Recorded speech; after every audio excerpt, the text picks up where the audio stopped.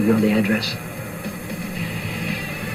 66 Harborview Road.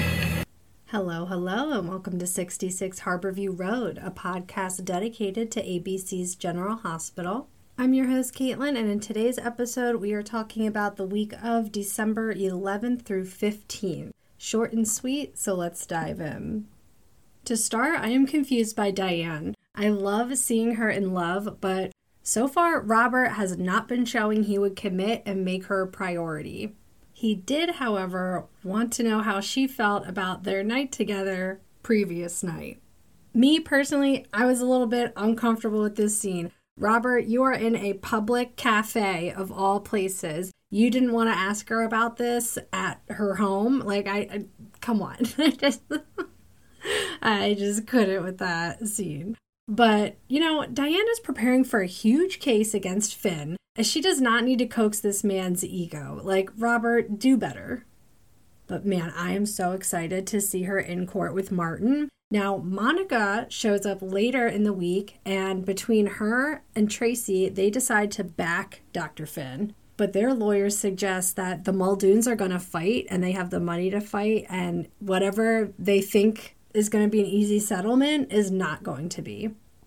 And poor Martin, so much on his plate between the Finn case and Austin's murder. So these Muldoons could be interesting. Do we know them already? Will any of them stick around? How many people at the hospital will be affected? Nurse Amy already discussed with Liz that she assisted Finn on that case. I have to admit, though, I wish GH had room to have more nurses on. Maybe we'll see more with the Muldoon case coming. So what else is happening around the hospital? Liz is super concerned with Finn when she could be getting Jake some therapy. He has gone through too much not to speak to someone like twice a month for his foreseeable future. I do like how the show dresses him like Jason, but I want to see more scenes between Drew and Jason's kids. I feel like as Jason's twin, he should be more involved. I understand the actor has many other obligations, but as a character, Drew is about to lose his girlfriend to Brennan, who is, I guess, director of the WSB, who's trying to use Sonny to get Pikeman. Or is the WSB and Pikeman the same people? I don't know. I like the actor who plays Brennan, so I'm into the storyline so far. I want to see Carly's role in this, and if in the bigger picture, will this bring Carly and Sonny back together? I mean, I don't know. Are they even endgame? Should they end up together after all of this? Do I want them together? I don't know. I've only ever known them together, but I do like who Carly is away from Sonny. So I don't know what to do with that. We did see a slightly different side of Sonny with him supporting Christina and visiting Laura. He did not want to jeopardize Laura's job.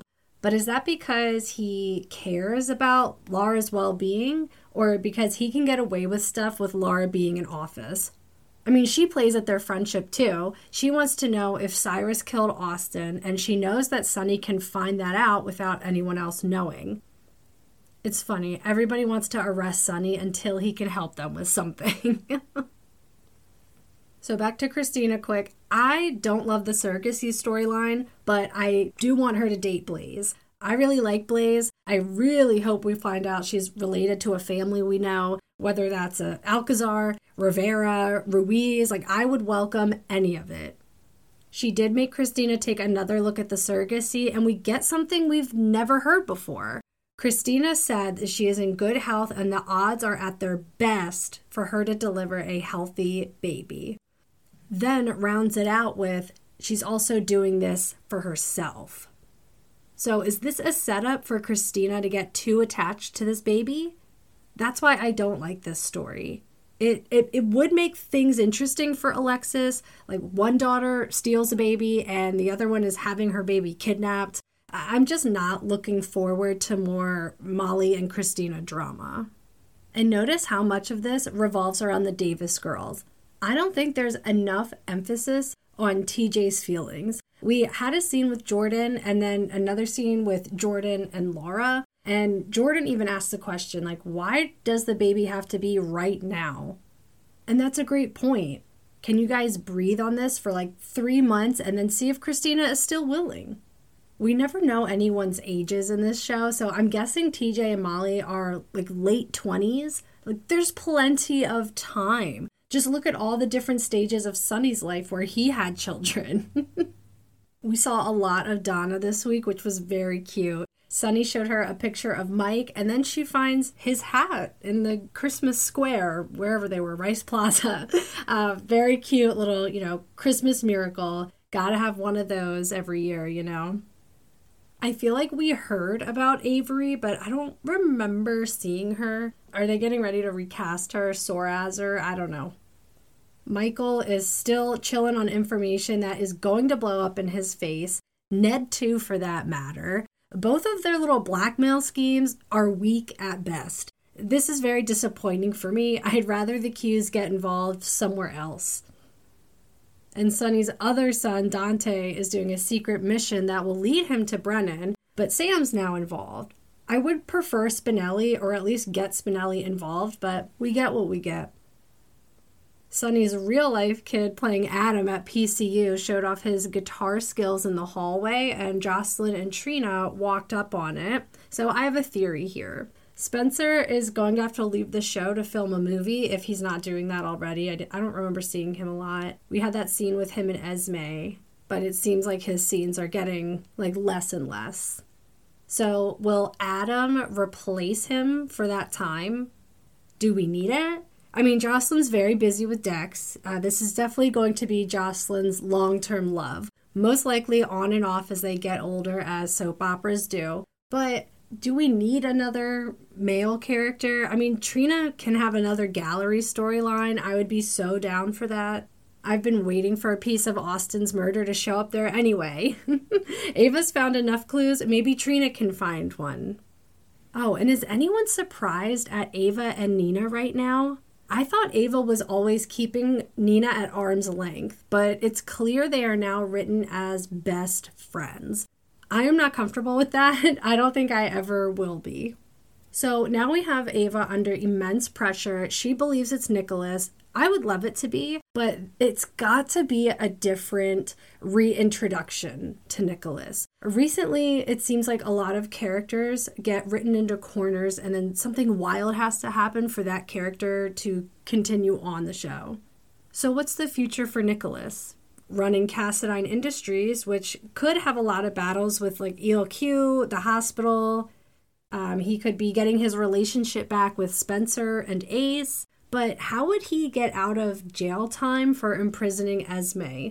Elizabeth made a statement. I just don't see a way out for him. Whatever it is, I'm sure it will be a technicality or another soap opera miracle. But let's say it's not Nicholas. Who else could it be? Ava has a lot of enemies. Could it be another Cassadine? Are there any other Cassadines left? Was it Cyrus or his organization? Was it Pikeman? Do Cyrus and Pikeman work together? I don't know. I was thinking about that. What if it's none of the above? Ava has other enemies, like her sister Olivia, who was mentioned recently. She also talked about having previous mob ties. I mean, no matter who it is, she's walking on thin ice. These haunting notes and pictures just have her rattled. This is a more vulnerable side of Ava, which I'm hoping leads to her strengths when it comes to defending herself. So what else is going on in Port Charles? Oh, Brooklyn and Chase are engaged. I'm not totally into them as a couple. I liked it better when he was arresting her all the time. I feel like there's something missing from those two. However, Sasha and Cody, very cute. I don't see the Mac Dad reveal impacting things the way Cody thinks it is, but I don't know. I mean, Mac's going to be mad for what, a day? And then it's going to be, yay, family. After that, though, what's next for Sasha and Cody? I really don't want to see them pigeonholed into deception business, but since the plan now is Brooklyn getting the company and then giving it to Maxie, I suppose they could help in that scheme, and that could be interesting within itself. We had Scott running around Port Charles trying to date anyone who will take him. Oh man, I'd rather see him doing something else. Anything else. I was happy to see Liesl, always happy to see Lucy, but come on, Scott. Then we have my heart breaking for Gregory. Alexis is trying so hard to be a good friend. This is going to be another tough watch like Mike Corbin. You know it only ends one way. But you know what? I'm here for it. I thought Violet was very adorable. The tree thing was very funny to me because this is something that would happen if you let a kid be in charge. They just pick out a very silly tree and you have to be excited about it. I thought it was cute and I thought it was funny. Oh, and then we have Portia, who gives Curtis the news that he could have a surgery to help him walk again. So here's my thing. If he's going to walk again, give him some more action. I really hope he's the one who finds out who shot him. Maybe he doesn't fit all the puzzle pieces together, but just give him that. He deserves it. I've always liked Curtis. At this point, I don't think he should be romantically involved with anyone. I think he should go find himself again. He loved being a PI, and when he finds out who shot him, I think it'll give him all the confidence. I just want the show to give him that opportunity. I'll catch it all at 66 Harborview Road. You can find me on Instagram at 66 Harborview Road, TikTok at 66_Harborview Road, and the site formerly known as Twitter at 66_View. From the Quartermain Foyer, I bid you a great week.